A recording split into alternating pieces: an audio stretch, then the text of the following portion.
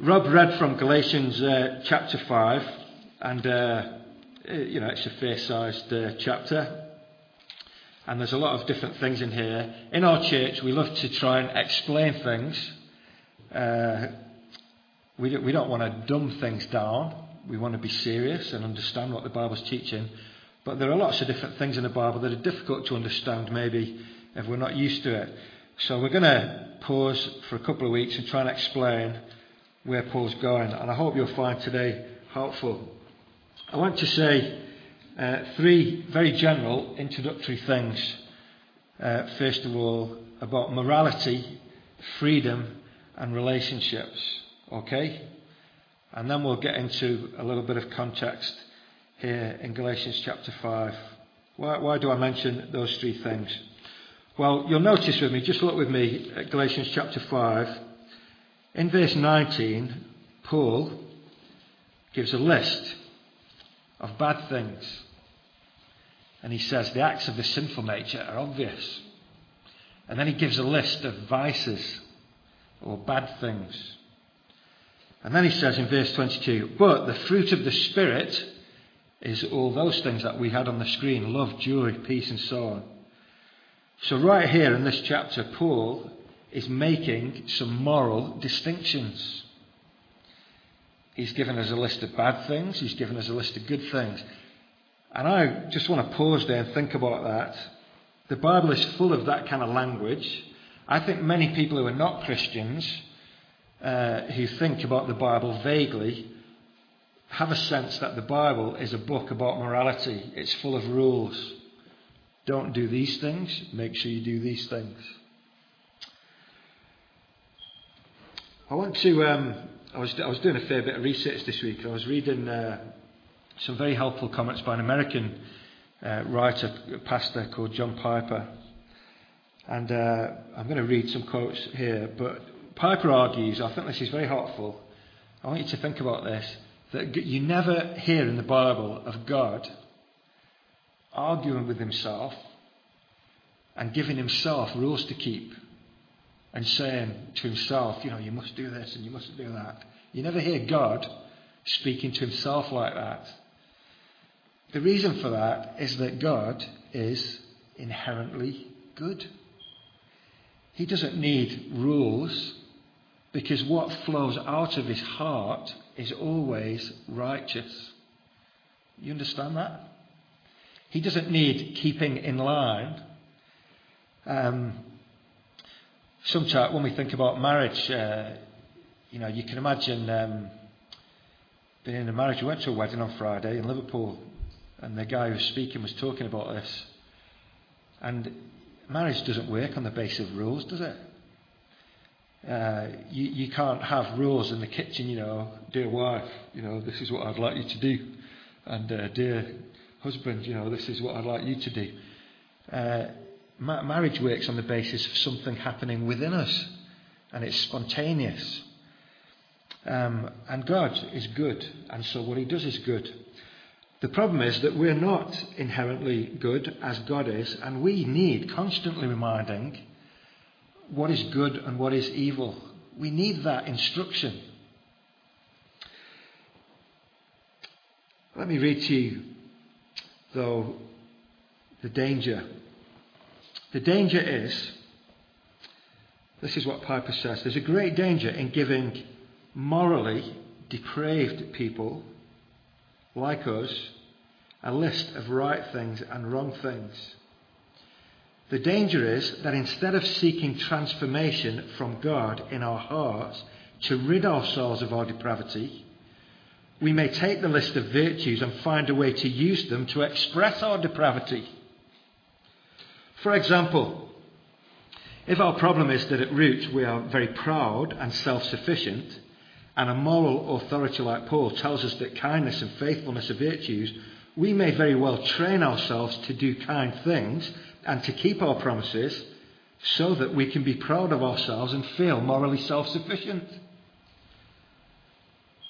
So the list of virtues would not have helped us overcome our depravity.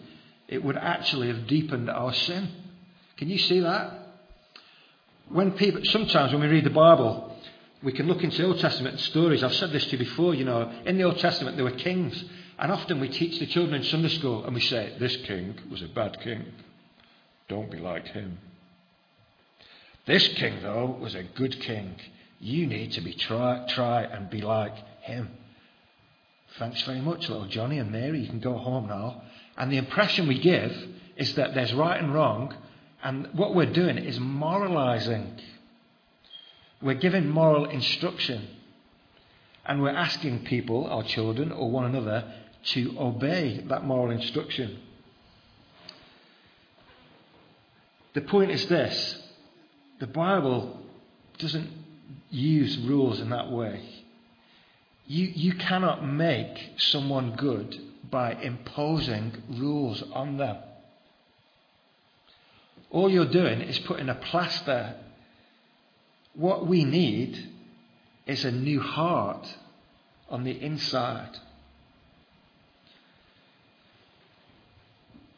You can't effect real moral change by imposing rules.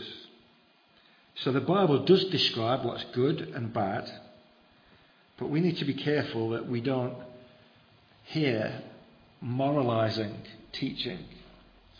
So that's what I want to say about morality, and I think that will become clear as we go through.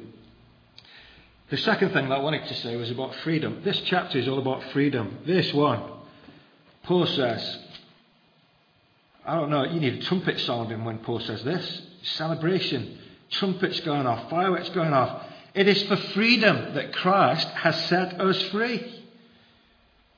Stand firm then, and do not let yourselves be burdened again by a yoke of slavery. Christianity is all about freedom. Jesus comes into the world to set us free from a kind of slavery. When we're thinking about morality, this is very encouraging, isn't it? Christianity is not a narrow, slavish thing. But in the gospel, God is doing something to set individual people like you and me free, to be the people they were created to be. That's quite remarkable, isn't it? This is people who in their own strength could not and actually don't even want to live the kind of life that pleases God. But God comes alongside them and sets them free. He liberates us to be able to please him. He sets us free from our inability to please him and brings us to a place where real, true life is gloriously possible. So there's morality. This chapter is also about freedom. I want to show you as well that this chapter is very much about relationships. These traits in the fruit of the Spirit are obviously relational traits. You'll understand with me that Paul's writing here to a group of churches. He's writing to Christian believers. And look with me at what he says here. Verse 15. Paul says to these Christians, if you keep on biting and devouring each other, watch out, or you'll be destroyed by each other. And we might say, is he really writing to a Christian church there? They're biting and devouring one another. Their relationships are all over the place. Broken relationships. He says it right at the end in the very last verse. Let us not become conceited, provoking and envying one another. This is a church, people have this impression that church is where all the good people are. But these churches were full of people who weren't getting on. They were arguing and biting one another. The description is, it's like wild animals. They wanted to tear each other to pieces. This is the church. This is not, some evil place. This is a church. So, here's one point I want to make about this is that sometimes people talk about theology, don't they? And we think, oh, theology, that's boring, dry as dust. Paul writes here to a church, and this is not theology in a vacuum. This is not just interesting ideas and philosophy. He's telling them things so that their relationships will be healed. This theology is important. They need to know things so that they can live in a particular kind of way. So I just wanted to say those things by way of introduction. There is moral instruction here. This moral instruction comes to people who are basically at each other's throats. And what Paul is trying to urge them is to focus on the gospel so that they'll be free and so that they'll be able to get along with one another in the church. What a challenge. This is real life, isn't it? So, let me give you an overview. You know that sometimes I like to think in pictures, and I'm not sure if this fully works, but this is where my mind has gone as I've been preparing. So let me just change the metaphor for a few moments. Some of you are old enough to remember this. On October the 30th, 1974, in a stadium in Zaire, in Africa, a very famous boxing match took place between George Foreman and Muhammad Ali.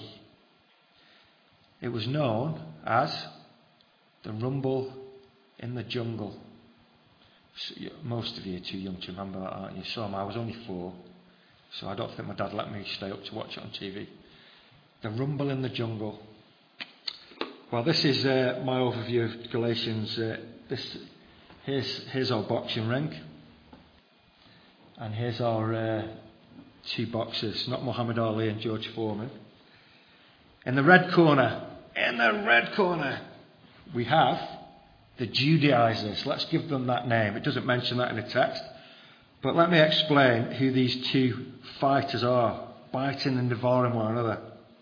In the red corner of the Judaizers, these guys are the Jewish people. In many ways, they're a favoured group. They have the Old Testament, part of the Bible. They consider themselves God's people on earth. But they've now come to hear about Jesus. And they've come to believe in Jesus as the promised Messiah, the Saviour. They believe that Jesus is the fulfilment of all that Old Testament stuff that's gone on.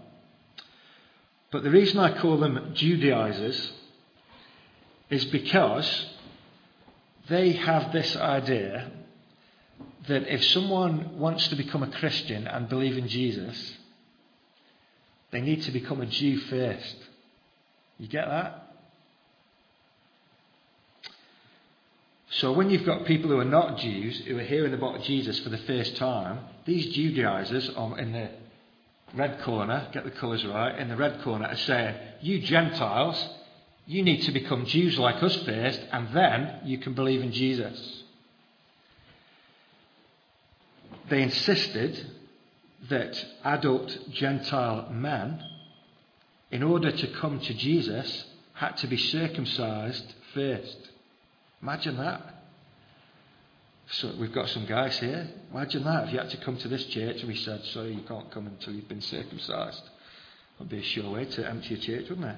But this is what the Judaizers were saying. They were seeking to impose their rules on everyone else.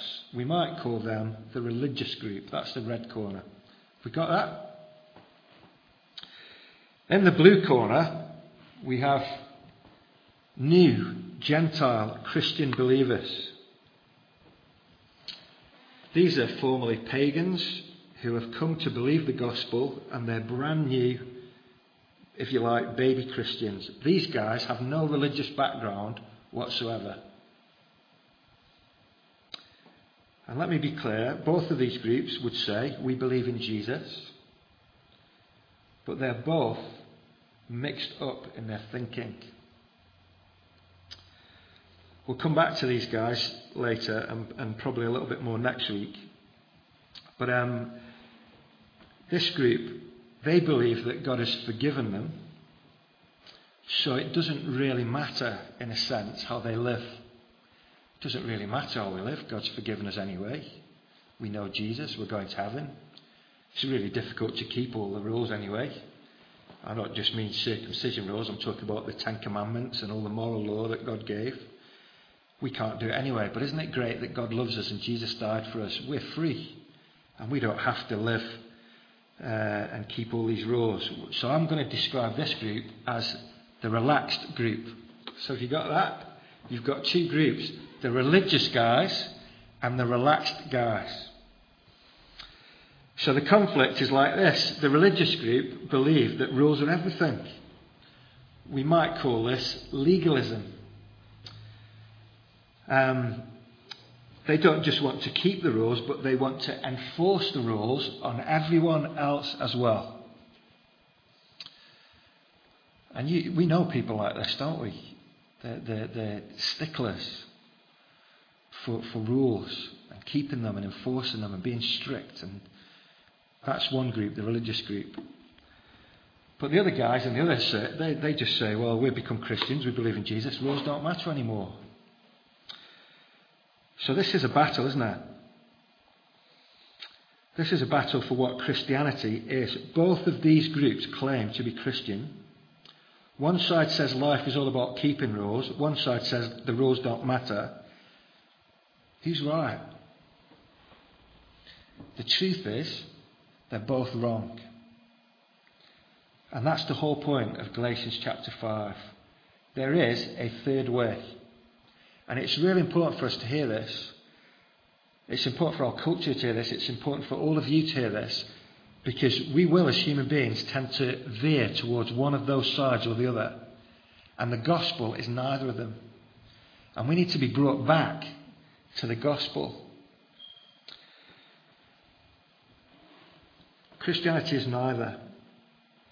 But I've got to say, maybe you'll share this with me, I do have some sympathy with the Judaizers. I think sometimes they get a bad press in the Bible, as being hypocrites and all the rest of it.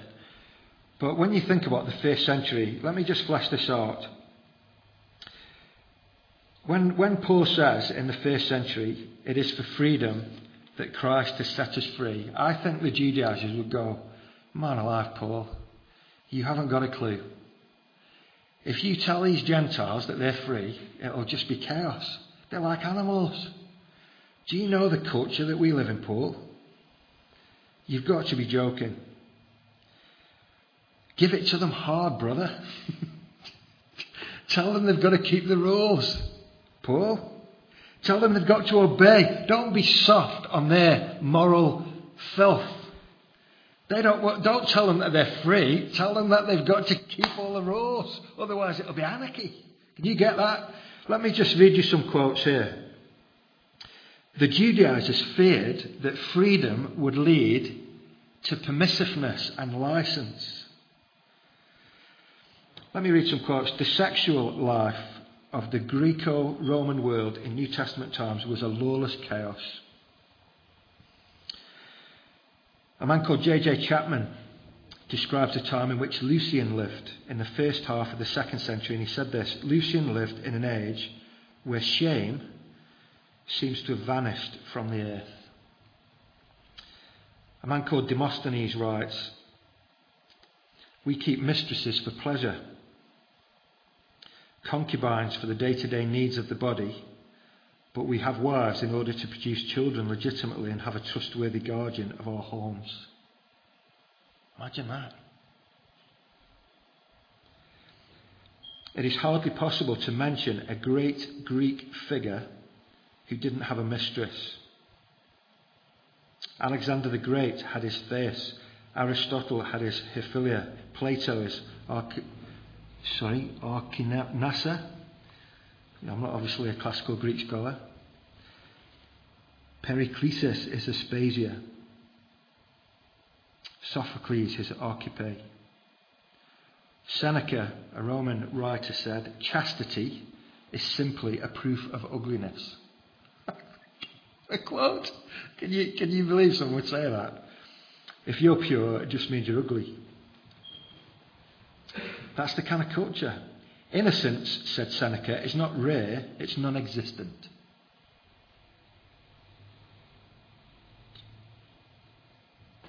The greater the infamy, the wilder the delight, says Tacitus. One writer calls this red-blooded Gentile immorality.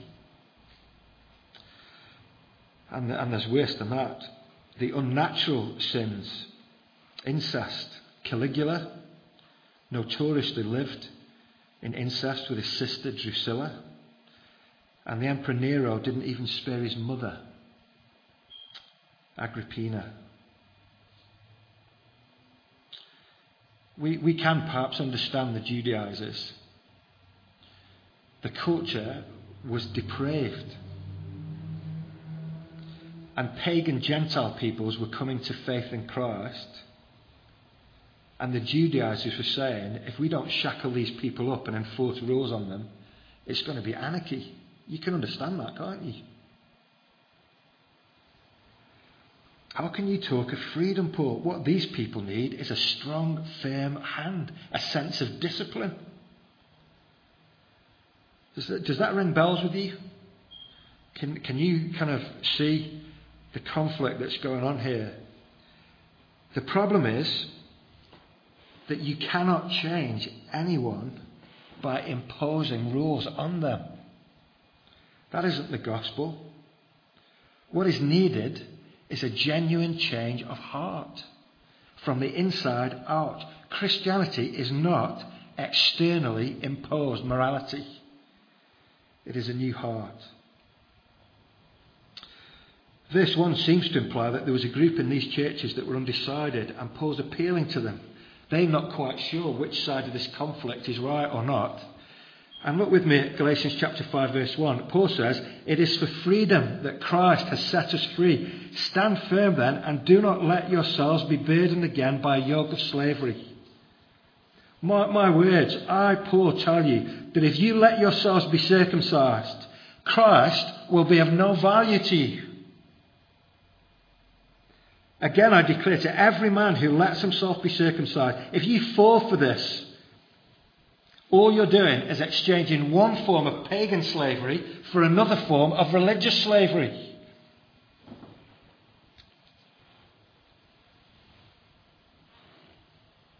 What the Judaizers are saying is that if you want to be good, you need rules. Strict, sharp guidelines. People need knocking into shape.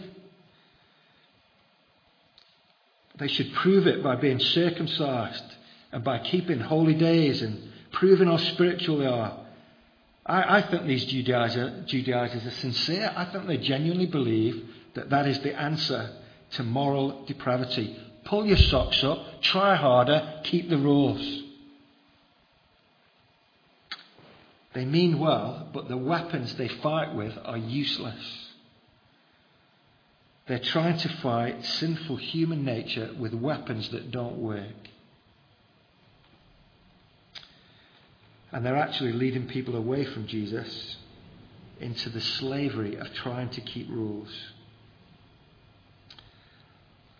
Why are the Judaizers wrong then? What's wrong with being religious? I'm going to deal with this week, and maybe we'll deal with the error of the Gentiles next week. Let me just give you a few things. Why are these Judaizers wrong? Well, first of all, they base their acceptance on their obedience. Their thinking is like this. Yeah, we believe in Jesus. It's great that Jesus came. But to be accepted with God, you've got to obey him and keep the rules. If you don't keep the rules, God will hate you. If you do keep the rules, God will love you. Many people live their lives on that basis. Their whole life is one of merit. The problem is that when we live like that, what we tend to do is be selective on which laws we try and keep. Are you with me? My acceptance with God depends on me keeping the rules. I can keep this one, and I can keep that one, and I can keep that one. But what we do is have a massive blind spot to all the ones that we can't keep. So we end up being very selective. What tends to happen is that we become very external, which is exactly where they went. They emphasised circumcision. They define their spirituality by external things. This was a big issue for Jesus in the Gospels. Just keep your finger in Galatians, and if you can, turn back to Matthew. I'm going to read it to you anyway, so you don't need to turn to it. Matthew chapter 23. Just listen to Jesus rebuking the religious. And these are serious words for us. We're here in church, and these people were the religious people. Verse 23, Matthew 23, verse 23. Jesus says, "Woe to you, teachers of the law and Pharisees, you hypocrites! You give 1/10 of your spices, mint, dill, and cumin, but you've neglected the more important matters of the law, justice, mercy, and faithfulness. You should have practiced the latter without neglecting the former. You blind guides, you strain out a gnat and swallow a camel." What Jesus is saying is, you're so good at giving 1/10, you even tithe your spice rack, but you've forgotten to tell the truth. And you think you're acceptable for God because you're tithing your parsley, and you've forgotten justice. Woe to you, teachers of the law and Pharisees, you hypocrites! You clean the outside of the cup and dish, but inside they are full of greed and self-indulgence. Blind Pharisees, first clean the inside of the cup and dish, and then the outside also will be clean. Woe to you, teachers of the law and Pharisees, you hypocrites! You're like whitewashed tombs, which look beautiful on the outside, but on the inside are full of dead men's bones and everything unclean. In the same way, on the outside you appear to people as righteous, but on the inside you are full of hypocrisy and wickedness. What a scathing thing for Jesus to say. Your life is like a tomb that's painted white on the outside, and inside it stinks. That's what he's really saying to them. That's you religious people, hypocrites. You're selective. You think that you're keeping some laws, but you've forgotten the most important ones that are about truthfulness and justice and honesty and purity. Yeah, tell the Gentiles to be circumcised and keep holy days and eat pure food and all that kind of stuff. It doesn't matter if they gossip, so long as they keep all. Do you know, this kind of religion has been very, very popular in England. In the last 100 years, how do people in churches measure their spirituality? Well, we don't smoke, we don't have sex outside marriage, we don't get drunk, we wear nice middle-class clothes. But it doesn't stop us being critical, unloving, gossiping, jealous, bitter and selfish. We think that God likes us because we keep all these stupid external things, and yet we ignore. What was it Jesus said? You're trying to take the speck out of other people's eyes, and you've got a great plank of wood sticking out of your own eye. This kind of religion is hugely popular. Back in Galatians 5, the list of sins that Paul gives, this made me smile. Just imagine if you're a religious person in Galatia and someone stands up to read this letter. Hey, we've received a letter from Paul. And they get to this point, Galatians chapter 5, verse 19. And the person stands up and they read in the letter, they say, the acts of the sinful nature are obvious. And the Judaizers go, amen, brother, give it to them hard. Sexual immorality, amen. Immorality, hallelujah. You can imagine the Judaizers, oh, he's a good man, Paul. He knows how to put his finger on the culture. Impurity and debauchery, oh, Paul, if only you knew what was going on in this town. Give it to them. Idolatry and witchcraft. Oh, you're right, Paul. Superstitious. These people are pagans. And then Paul carries on. Hatred. Hang on a minute. Discord. Hang on a minute. Jealousy. Fits of rage. Selfish ambition. They're not so keen to shout amen then, are they? You get the picture? We all love, don't we, to jump on the big sins. These are the top 5 here, the first 5 in the list. Hallelujah, Paul, amen. Give it to them. But when he starts talking about sins that are in the heart, wow, that's a bit different, isn't it? Religious people base their acceptance on their supposed obedience, but they are very selective in which rules they keep.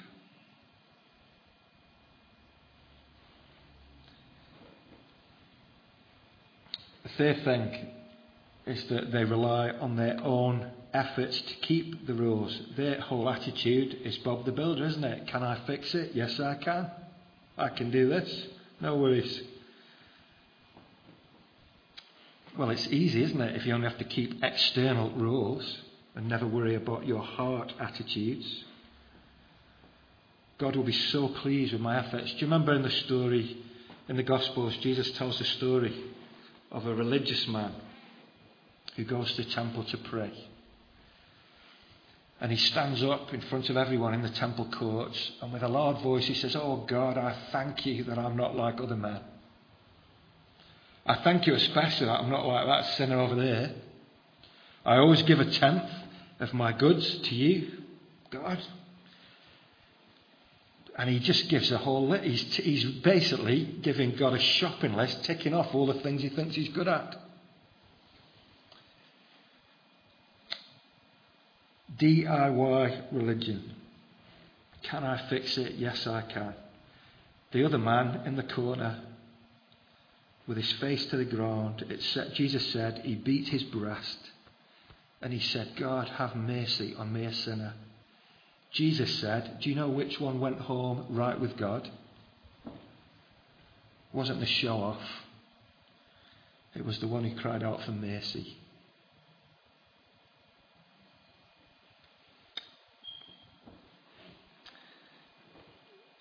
The fourth thing, this is the real danger. This is what causes the conflict. The fourth thing about religious people is that they tend to be very proud and very critical, very judgmental, and look down on other people. Why can't everyone else be like me? That's the thought of a religious person. Paul isn't that impressed. And he uses some very, very strong language here.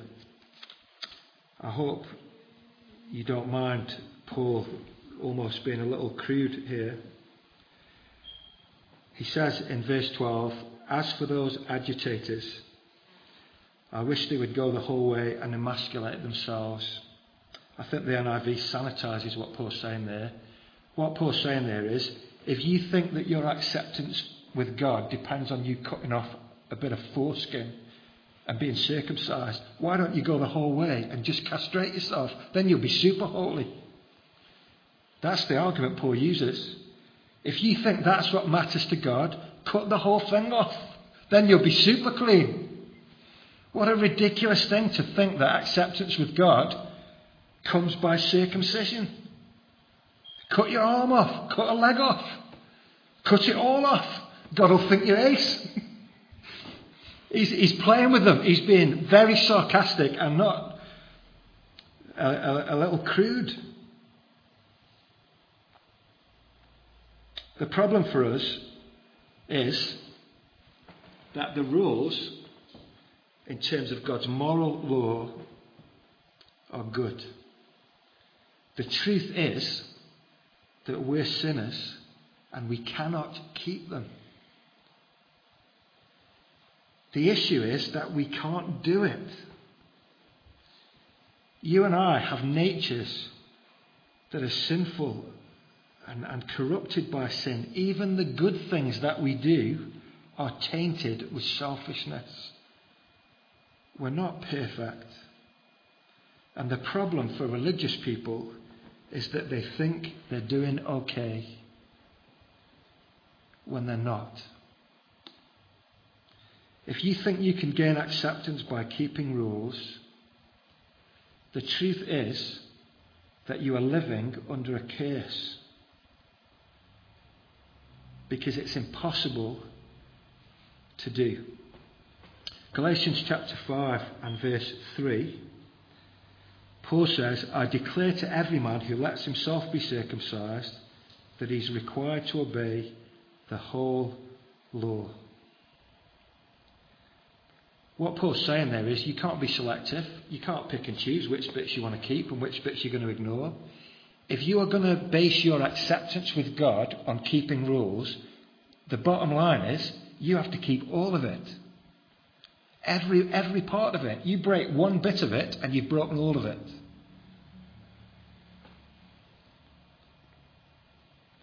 What we try to do is reinterpret the rules to make it fit, to make us feel better. Well, let me draw to a close for this week. We'll continue thinking about some of the things next week. Why does Paul speak of freedom then? Why on earth does Paul say it is for freedom that Christ has set us free? Well, I'll put both up. Here we go. This is the freedom that comes in the gospel. The work of Jesus sets us free from the penalty of not being able to keep the rules. But that's only half of it. The work of the Spirit sets us free from the power of our sinful nature and enables us to live lives that will please God. It's all down to what God does in us. Let's deal with those one by one and then we're done. We've seen some clues here already in the verses that Rob read for us. In verse 11, Paul says, if I'm still preaching circumcision, why am I still being persecuted? In that case, the offence of the cross has been abolished. Somehow, this freedom relates to the cross. We've been singing about it this morning. Let me explain. Jesus Christ, the Son of God, has come into the world. And what he has done is he has kept the rules perfectly. Not because someone imposed them on him, but because that's what he's like from the inside. He's good. He's very good. And he came into the world to live the life that we could never live. He submitted to the rules and he kept them all perfectly. But he also died the death that we deserve on account of our failure to live the lives that we should. Jesus, in other words, deals with our failure. He pays our debt. He bears our sins. The big change here that has happened is that because of the cross, the law now cannot touch you. You're not under the law anymore when you believe in Jesus. It has nothing to say to you. It can't condemn you. If the law suddenly says, guilty, you can say, I know, but I'm not frightened of you because Jesus has satisfied all your demands. My debt to you, Mr. Law, has been fully paid by Jesus. That means that I'm free. The law no longer has any hold on you. It can't make any demands on you. Your status has changed as a Christian believer from being under the law to being under grace. It's a different environment altogether. You are free from condemnation when you believe in Jesus. Completely free. Enjoy it. Let me read to you some other verses. Let me turn to these very quickly. Romans chapter 8 and verse 1. Therefore, there is now no condemnation for those who are in Christ Jesus, because through Christ Jesus, the law of the Spirit of life set me free from the law of sin and death. For what the law was powerless to do, in that it was weakened by our sinful nature, God did by sending his own Son in the likeness of sinful man to be a sin offering. And so he condemned sin in sinful man in order that the righteous requirements of the law might be fully met in us. I want you to understand the power of the cross.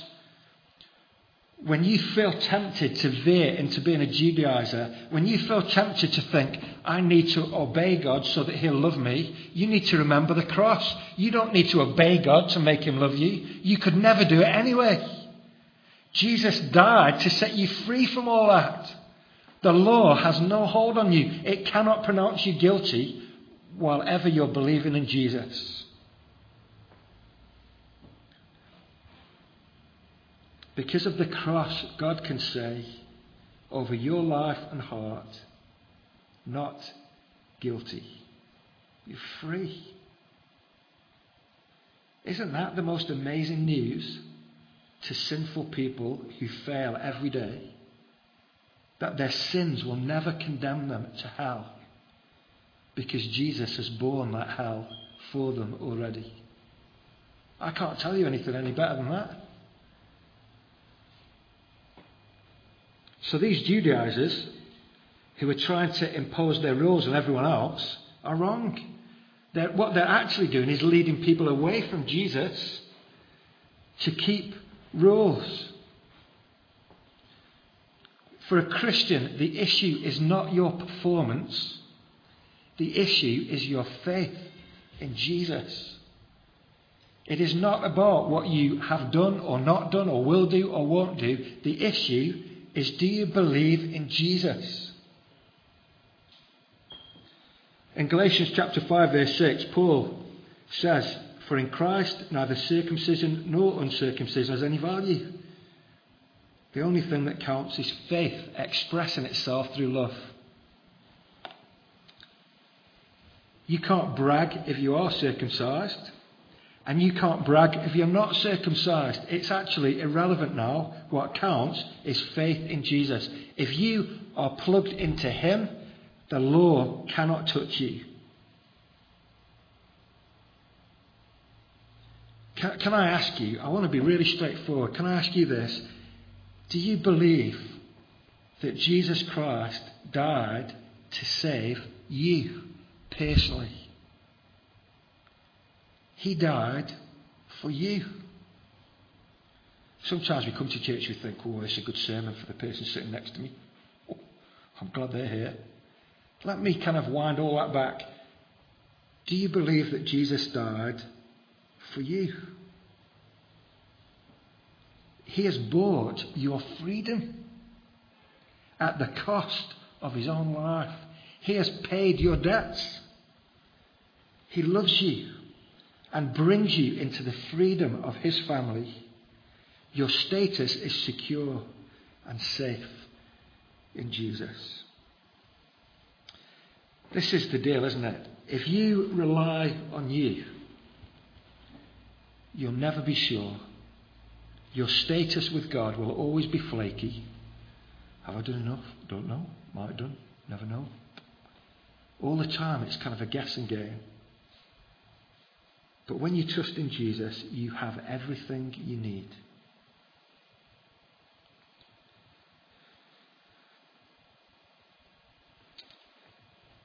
But that's not all. We'll deal with this second point more next week. The work of the Spirit too frees us from the power of the sinful nature.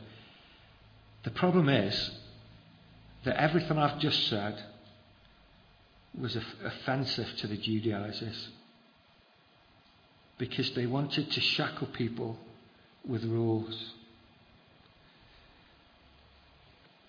Remember the other corner in the other group who mistook this freedom for permission to sin. We've made an art form of this as evangelical Christians.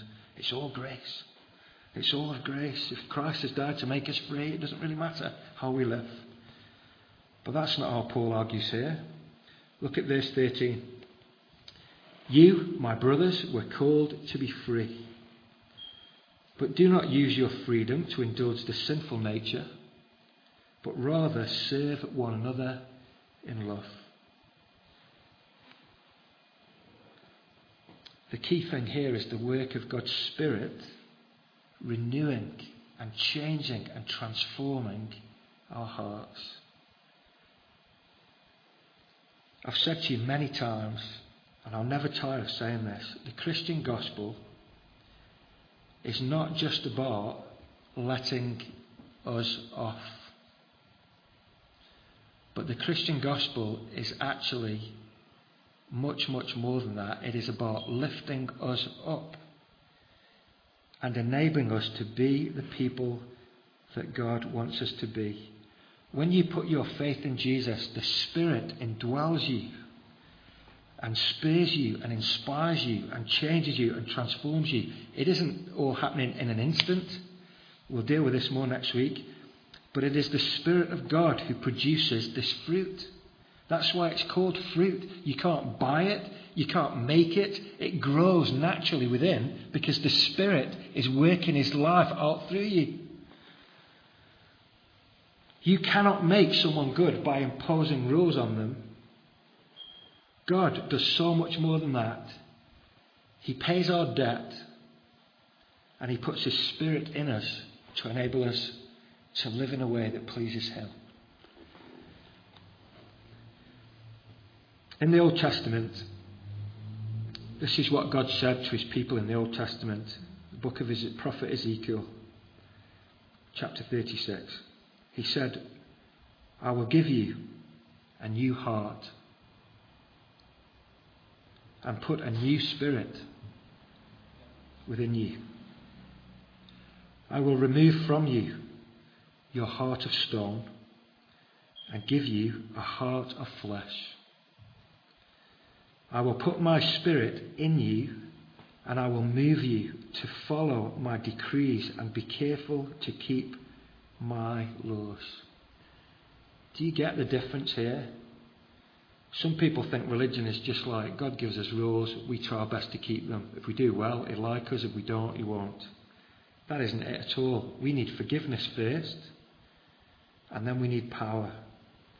And what God gives us is His Spirit to indwell us and to incline us to follow Him. These traits then, as we get into the fruit of the Spirit, this is where we started. I have to remember where we started. These traits, when you hear these traits, love, joy, peace, don't mishear the preachers who will come to talk about them. Don't think that this is a competition and that somehow you've got to do all these things to impress God. What you need to do is trust in Christ for salvation, and the Spirit will bear these fruits in your life. I don't want you to think, I can do it, and neither do I want you to think that you can't do it. Actually, both positions are wrong. You can do it, but only with the Spirit's help.